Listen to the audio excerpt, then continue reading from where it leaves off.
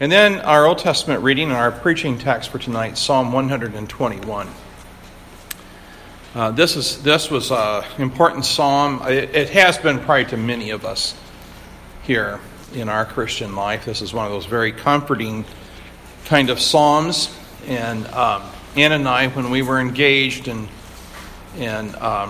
getting ready for marriage, this was a psalm that was important to us. And we had it in our wedding then. We had I think an uncle read it, and I think someone else sang it. But this is a wonderful psalm for God's people. Psalm 121, a song of ascents. I will lift up my eyes to the hills. From whence comes my help? My help comes from the Lord, who made heaven and earth. He will not allow your foot to be moved.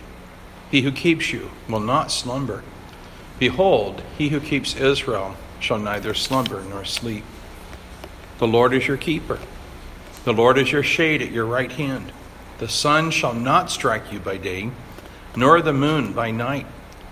The Lord shall preserve you from all evil. He shall preserve your soul. The Lord shall preserve your going out and your coming in from this time forth, and even forevermore. And I've entitled this message, May the Lord Keep You. Our God, our very present help in trouble. This psalm speaks to the believer in Jesus Christ of our complete safety in Jesus Christ. Whatever trial, whatever trouble, whatever difficulty, whatever distress, whatever anguish of heart or pain of body, whatever disappointment in this world, we are safe in our Savior. And how are we to make use of this knowledge? First of all, we should find assurance of His love and grace. How could our God speak these kind of words that we find here in Psalm 121? How could He speak such gracious words to us, His church, if He was not full of love and grace toward us? When the devil or the world or our own weak and unstable hearts seek to cause us, as those trusting in Jesus Christ, to trust our safety, spiritual or physical, remember this promise and others like it in God's holy book.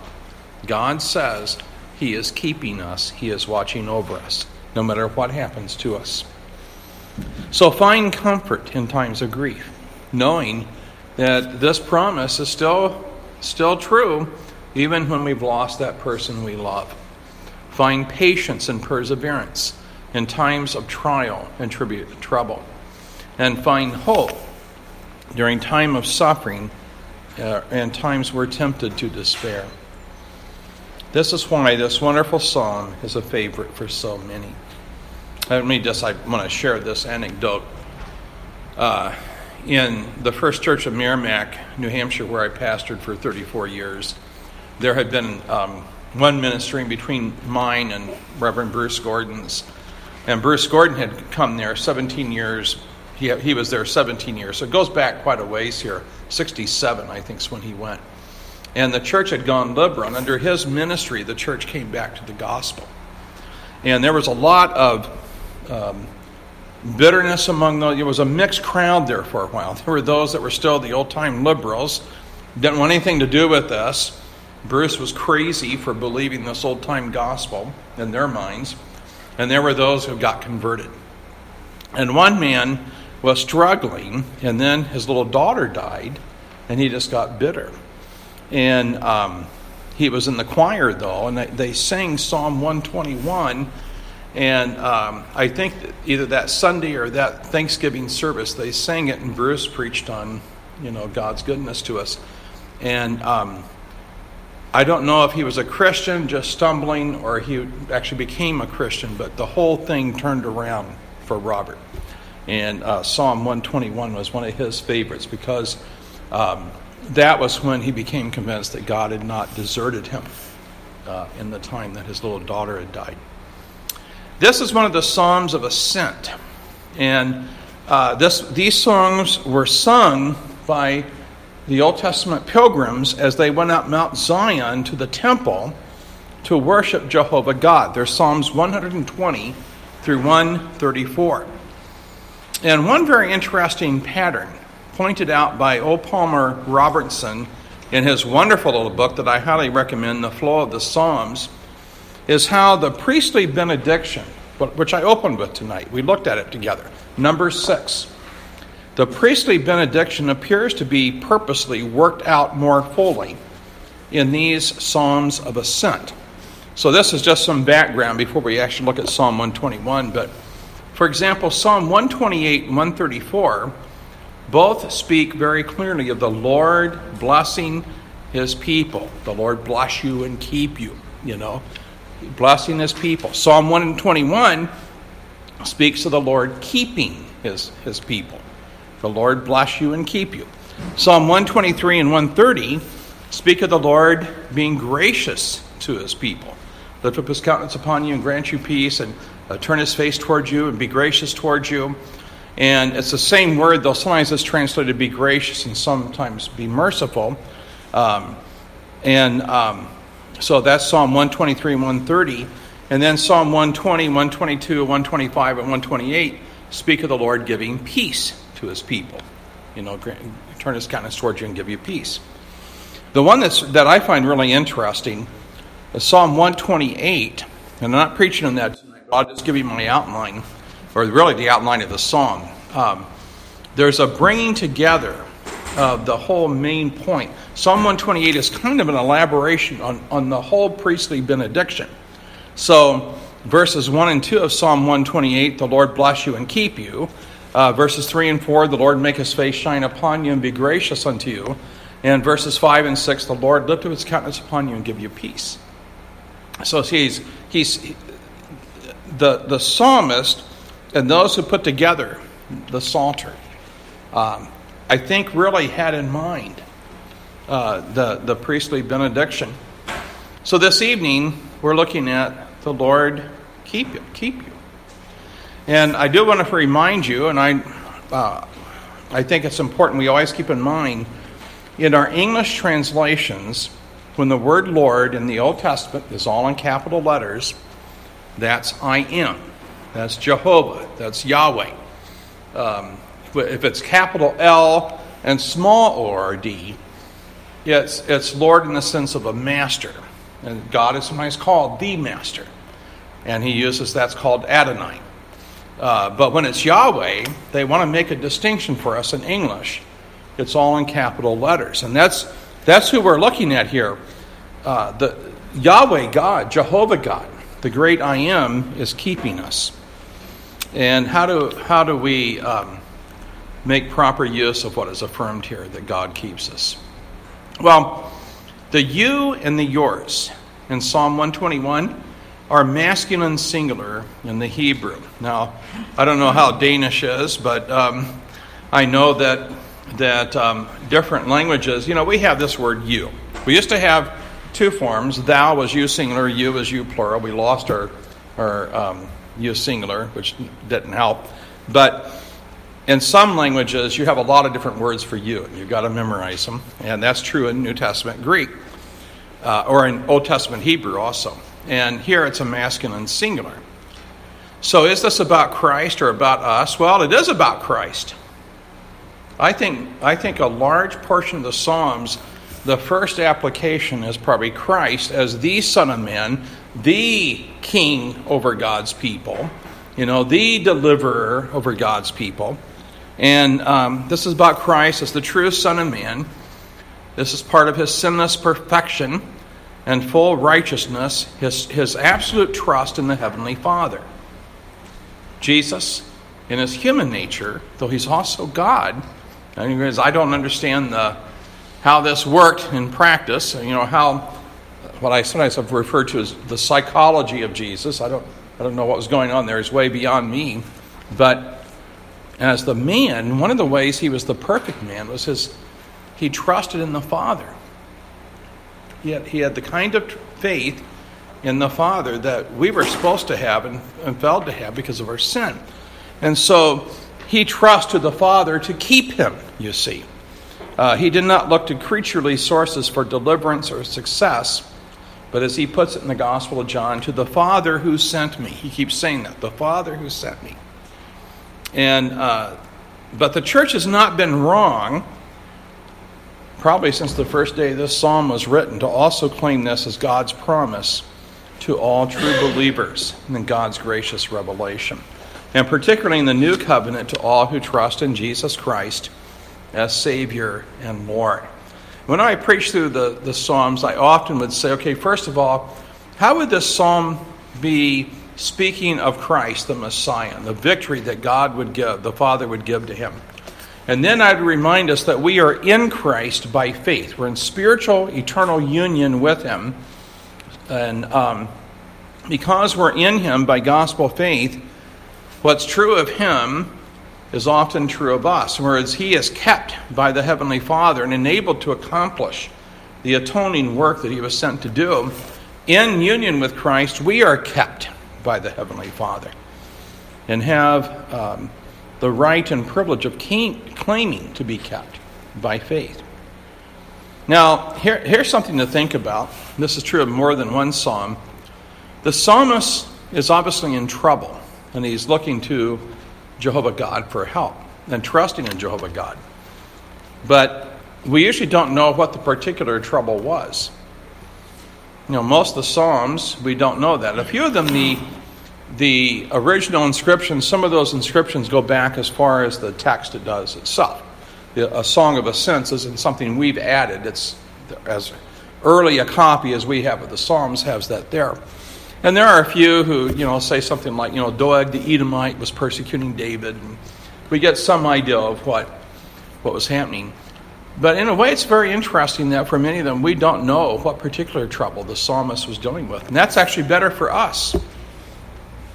Because you see, then, whatever trial or trouble we face, spiritual or physical, we're to trust that Jehovah God is my keeper and the shade on my right hand.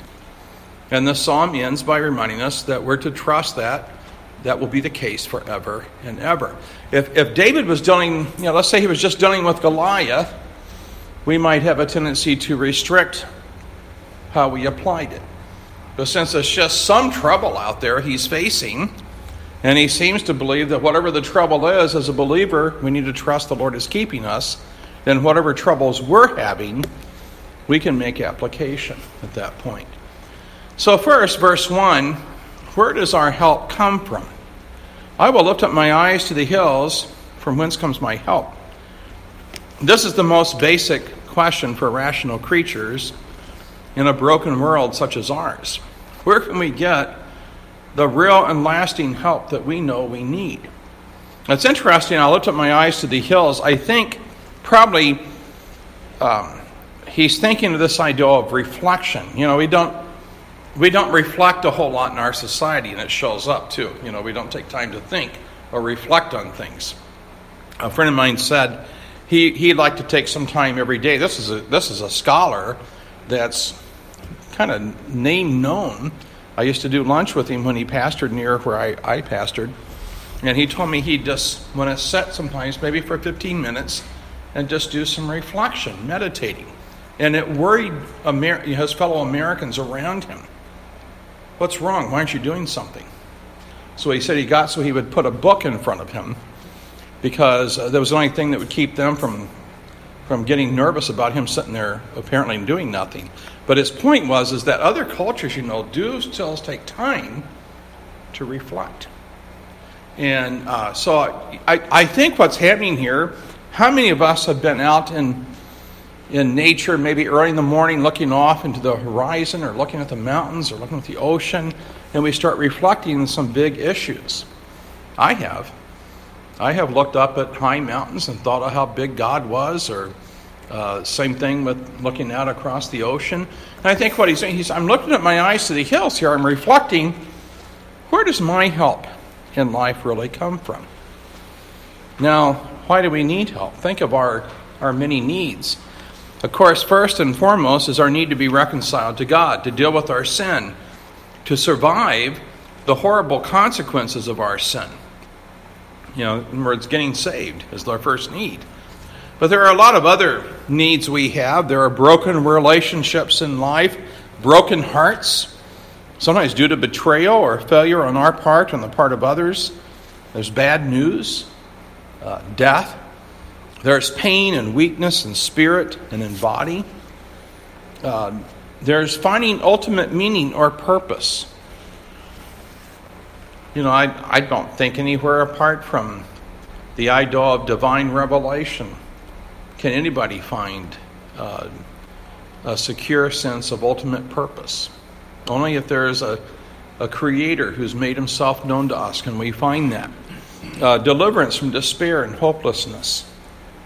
Now, a non-theistic view of the universe, a view of the universe that leaves God out of the picture, will look for help in things of this world, or look for help in ourselves, or in other creatures like ourselves, or in tools, or weapons, or toys.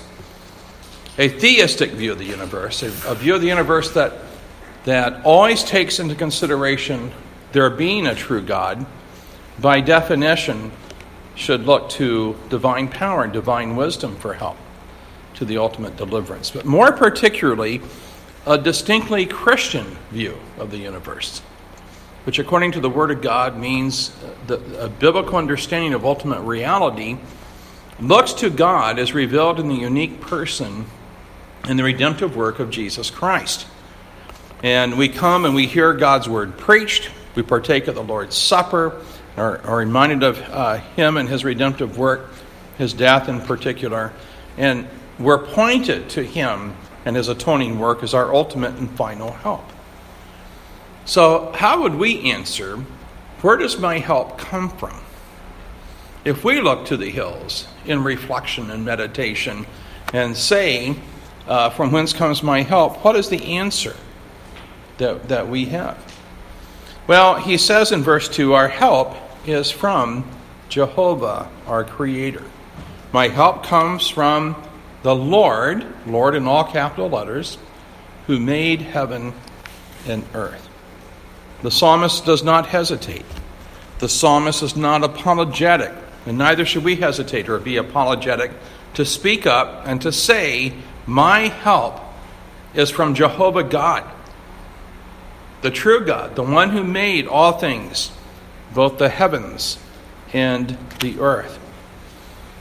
Again, Jehovah or Yahweh, the Lord in all capital letters. In the Christian church, we coined a term. It's interesting. It has to do with Hebrew letters, but we used Greek language to coin the term. Tetragrammaton in Greek means 4 letters. And in the Hebrew, that statement where God says, Moses says, who shall I say sent me? And God says, say, I am sent you. That's Jehovah or Yahweh. It's a form of the state of being verb. It's 4 letters, which in English would look like YHWH. And actually, I got off on a sidetrack here. The Jews didn't want to share with the Gentiles what the vowel sounds were. They didn't want us using the word. And so there's been all kinds of, there was a time they thought it was Jehovah, and that's fine. That's become an English word for God. But actually, almost for sure, that would not fit the Hebrew language. Probably something like Yahweh. But it is this idea of I am. The first time you read that, that's kind of a strange thing, isn't it? God says, here's my name, I am. I am that I am. And what are things we derive from that? And again, I just want to go through this quickly as a summary, but I am is the one without beginning or end. He's eternal. I just am.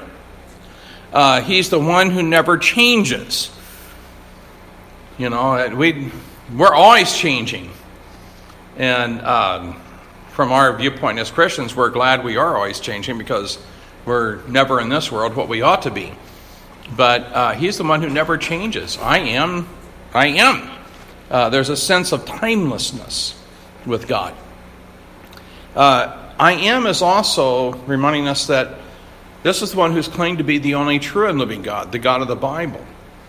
He said to Moses, this is a revelation I'm making to you, my covenant people. The word Allah is nothing more than the Arabic word for God. And the Christian Arabic-speaking people also say Allah, because it's just the word for God. And we have our word God, but it's not just the Christians that use that word. And in Greek it was theos. And in Hebrew it was Elohim. But Yahweh, or Jehovah, the I Am, this was not used by the other religions and by other nations. This was a particular kind of God's personal name he's giving to his people.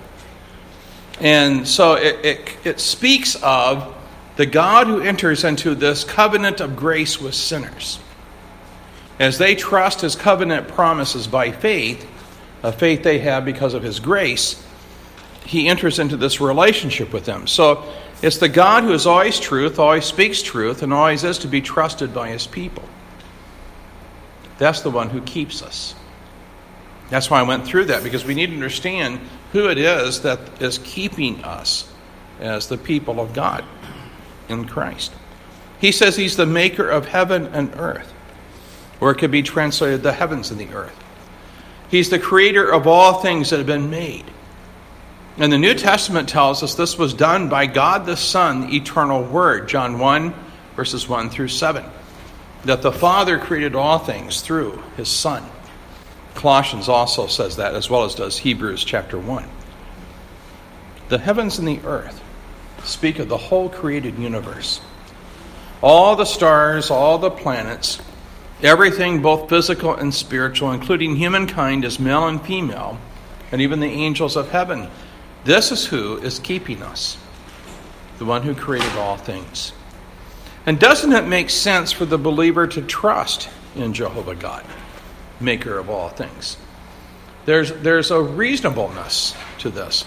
You know, that's true always of God's truth, isn't it?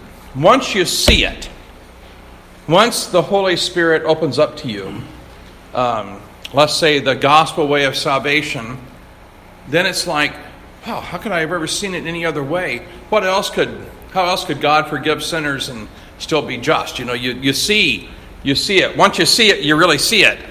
And once we understand who God is, well, who else should we trust?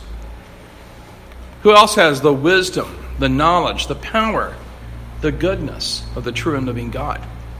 He made all things. As we've been seeing for these 2 weeks now, he controls all things. He's the same yesterday, today, and forever. He has no beginning, will have no end. He's omnipotent, all-powerful. He's omniscient, all-knowing. He's omnipresent.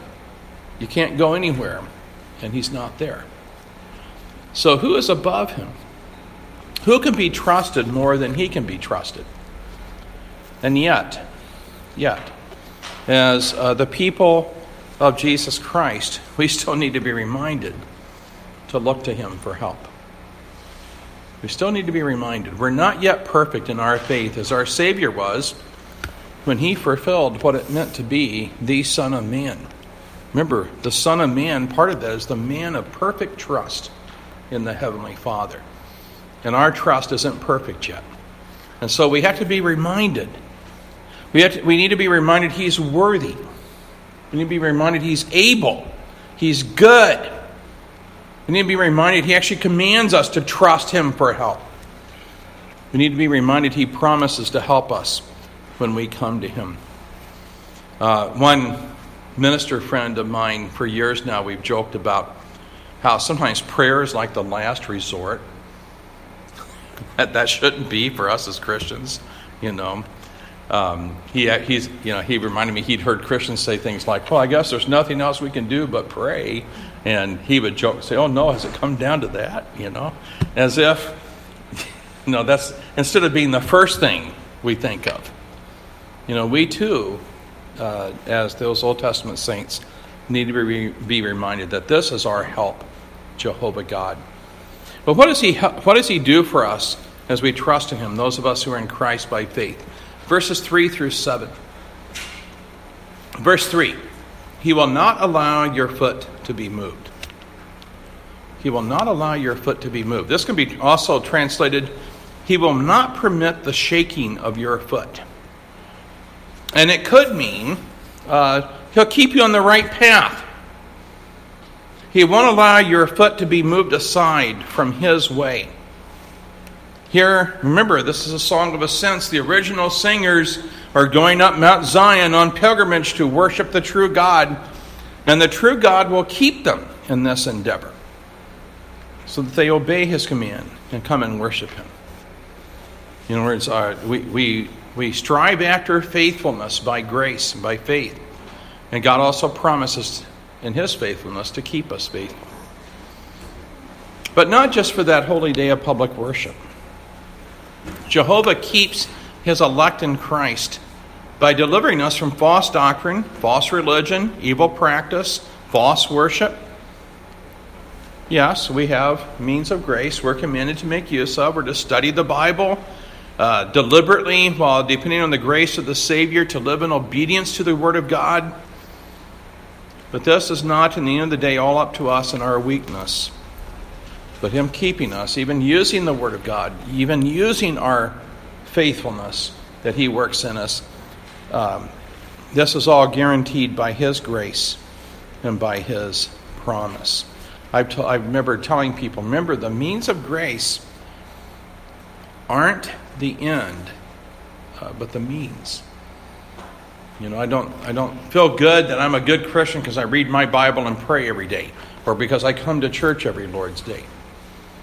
I read my Bible and pray, and I do that with God's people when I gather for worship as a means to an end. The end is to glorify God and to be strengthened by His grace. The means of grace are like tools that the Holy Spirit makes use of by His own plan to strengthen us and to build us up and to encourage us. And so we don't even rely on our use of the means of grace, though if you're relying on God's grace, you will make use of those means, because that's how He promises to help us. So if the ideal is, the ideal could be then that the Lord will make sure we don't get off track as we look to Him. I was reflecting on that this week. I thought there have been a lot of people who have gotten totally off track from the biblical truth. People that grew up being taught the Holy Trinity and the deity of Christ and Christ's atoning sacrifice on the cross, who have later walked away from that. To get here, we drive through a town that has a Trinitarian church, congregational church, and a Unitarian congregational church. And I told Ann, just my knowledge of the history of the thing, that in some of the towns, the original congregational church in the 1700s, and some of them a little bit later in the 1800s, became Unitarians and denied the truth of God as a Holy Trinity and the atoning work of Christ. So then another church would start in town calling itself the Trinitarian Church, because those are the people still at that time adhering to the apostolic faith.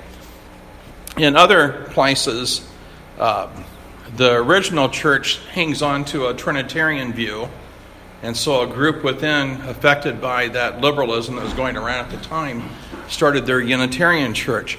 You and I could be Unitarians. You and I could be Jehovah's Witnesses. You and I could be atheists. I know for me, and I'm pretty sure if you're here, listening to God's word, that you'll probably agree with this. I'm not smart, so that I was able to figure out what was the truth or not. There are a lot of competing philosophies and religions out there, and it's God's grace alone that we have believed the truth. It's God's grace alone that keeps us in the truth. And it's important we understand that, and it's a comfort to us. Things can get really, really confusing, but if we keep our focus on the Lord and on His Word, He says, I'll keep you. Now, if the ideal is of the foot being shaken, that's another possible translation. The ideal then may be the Lord is guaranteeing that nothing will be allowed in our lives as His people who are in Christ that will totally destroy us, totally throw us down, defeat us, with a final kind of defeat. No matter what happens, we can keep on keeping on. keep on following the Son of God to glory. By grace alone, through faith alone, a faith in the Savior alone. He will not permit my foot to be moved. But, and I move on then to he will keep me. And he says this 4 times in the song. That's why I see it as the theme of the song. Verse 3, he who keeps you will not slumber. Verse 4, behold. When he says behold, he's saying, pay attention to this. Okay? Pay attention to this. He who keeps Israel will neither slumber nor sleep. In verse 8, the Lord shall preserve. But it's the same Hebrew word that in verses 3 and 4 they translated keep. So when it says the Lord shall preserve your going out and coming in, it's the same word. So if you stayed consistent, it'd be the Lord shall keep your going out and your coming in. And then verse 7 uses parallelism, Hebrew parallelism. That's the Hebrews, instead of rhyming like we have in much of our the English-speaking world for poetry, they just say the thing again in different words to emphasize it. And so verse 7, the Lord shall keep you from all evil. Then he says it again, the Lord shall keep your soul. If he's keeping your soul, he's keeping you from evil. He will keep you in him, in Christ, in faith, in repentance. This psalm at least implies the doctrine of the perseverance of the saints. He will keep you through all trials and troubles, both spiritual and physical, both now and forever. He will keep you from all evil, spiritual evils, physical evils, temporal evils, eternal evils. Therefore, he keeps your soul, your immortal soul, before and in him, in Christ. He will not allow your foot to be moved. He will keep you. And then verses 5 and 6, he is our shade or our shadow. The shade at our right hand. The right hand was that place of the closest and most important. Christ is at the right hand of the Father. And your right hand help would be that helper that you was most important to you and that you depended on for help. The Lord is our shade at our right hand. It can be translated either shade or shadow. Probably shade is the best, and that's what most of our translations have chosen. He says, the sun shall not strike you by day, nor the moon by night. He could be thinking of, as far as the sun by day, we're thinking of being closer to the equator, the bright sun in the afternoon. Maybe you're trying to make your way through desert or semi-desert, and how dangerous that sun can be. And so he's using that as a metaphor. To the Lord is like a shade that keeps you from those harmful rays of the bright midday sun. And then he says, or the moon by night. Now, the moon by night, I try to think of what he might mean there. If you were hiding from enemies at night, actually a full moon would not be your friend, right? Full moon, it's amazing. Have you ever been called out in the woods accidentally and it got dark before you got out of the woods? That's scary. It really is. It's dark. But if there's a full moon, that's a different story. And so he may mean that God is the shadow in which we hide from our enemies and from all danger. So we need protection. We need a hiding place. We need someone to watch over us and keep us from the attacks and hatred of our enemies. We live in a dangerous and evil world, and Jehovah God is that shade or shadow of protection. Well, when does he keep us? Let's think about the time element here. And this is in verses 3 and 4 and verses 6 and 8. All the time, right now, in this world, even when it doesn't seem like it or feel like it or look like it, faith is, if we live by faith, we're not living by sight or by how we feel. We're living by God's promise. We're claiming God's promise. God does not slumber means he's always awake and watchful over us. Verse 3. Some years ago in Nashua, New Hampshire, I felt sorry for them. The family, the lady had to work by day and the man by night, and they had a child. And this little girl, 3 or 4 year old, was found walking out in the street in Nashua, which just makes you shudder almost, the neighborhood she was in. But thankfully, people found her, and they got hold of the police. And the poor guy had worked all night and had fallen asleep, and he had slept through the time he normally would get up to take. So the little girl got up and somehow got the door unlocked and left. And, of course, he felt horrible about it, but he was slumbering. Well, the Father, God, Jehovah, never slumbers. He's always watching over us. It's emphatic in verse 4. He doesn't slumber or sleep, and these are two synonyms. The Hebrew words are two synonyms like slumber and sleep are synonyms in English. Verse 6, he watches over us by day and by night. So as we go about our life's work and calling by day, while we take our rest at night. For the psalmist, because of God, the Lord's love and watchful care, I'm thinking of David now, he could sleep at night, even during great trials. He remembered the Lord was watching over him. Did you ever read Psalms 3 and 4 in that regard? Aren't they wonderful? In Psalm 3, David says, I could lay down and sleep because the Lord was keeping me. He's talked about all this trouble he was facing. And I think chapter 4, it's him waking up.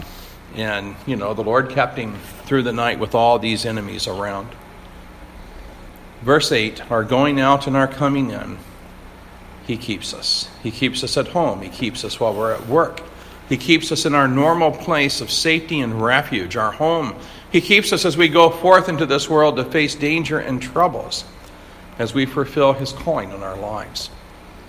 Whenever, wherever, whatever you're going through, trust Jehovah Jesus, who is awake and aware and is watching over you.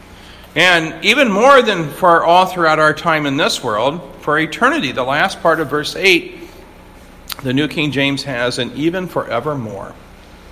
And I did my own personal translation of this psalm, and I translated it, and moreover, for eternity. Now, sometimes if you say and moreover, it's like an afterthought. Oh yeah, this thing too. But that's not how this Hebrew word's being used.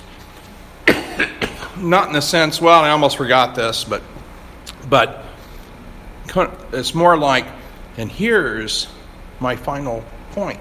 This is the thing that is most important. This is the big point here, even forevermore. He always is going to keep us. He always is going to keep us.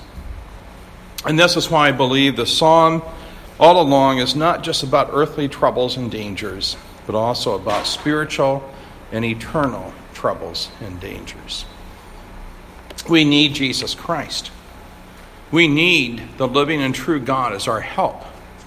And the point of the Bible, the point of God's Word, God's point to us is that only in Jesus Christ can we know God as our keeper and our help in the way this psalm celebrates. Have we trusted in Jesus Christ? Well, I believe everybody here has trusted in Christ, though I don't know who all might be tuning in by the internet here. But we do have to trust in Christ. If we want to claim the wonderful promise of this psalm that the Lord keeps us, it is in the Lord Jesus Christ that we are kept. We as Christians need to remind ourselves that in Christ we are kept by God, by our Creator, by the one who had the power to create all the universe. We are kept by his all-powerful grace. By the eternal and unchanging God of grace. In Jesus Christ we are kept and find him an ever-present help in trouble. The shade on our right hand and on our left as we come or as we go. And most of all, for all eternity, he will keep us in his grace and in his glory in Jesus Christ. Well, I want to close just by reading part of our confession of faith from this morning. And I didn't know that was going to be in there this morning. But I wanted to close this sermon tonight, which I believe is one of the most wonderful confessional statements ever made. What is your only comfort in life and in death? Isn't this wonderful? That I, with body and soul, both in life and death, am not my own, but belong unto my faithful Savior, Jesus Christ, who with his precious blood hath fully satisfied for all my sins, and delivered me from all the power of the devil, and so preserves me that without the will of my heavenly Father, not a hair can fall from my head. Yea, that all things must be subservient to my salvation, and therefore by his Holy Spirit, he also assures me of eternal life, and makes me sincerely and ready henceforth to live unto him. Isn't it wonderful? Isn't it wonderful what we can claim in Christ Jesus? Let's pray.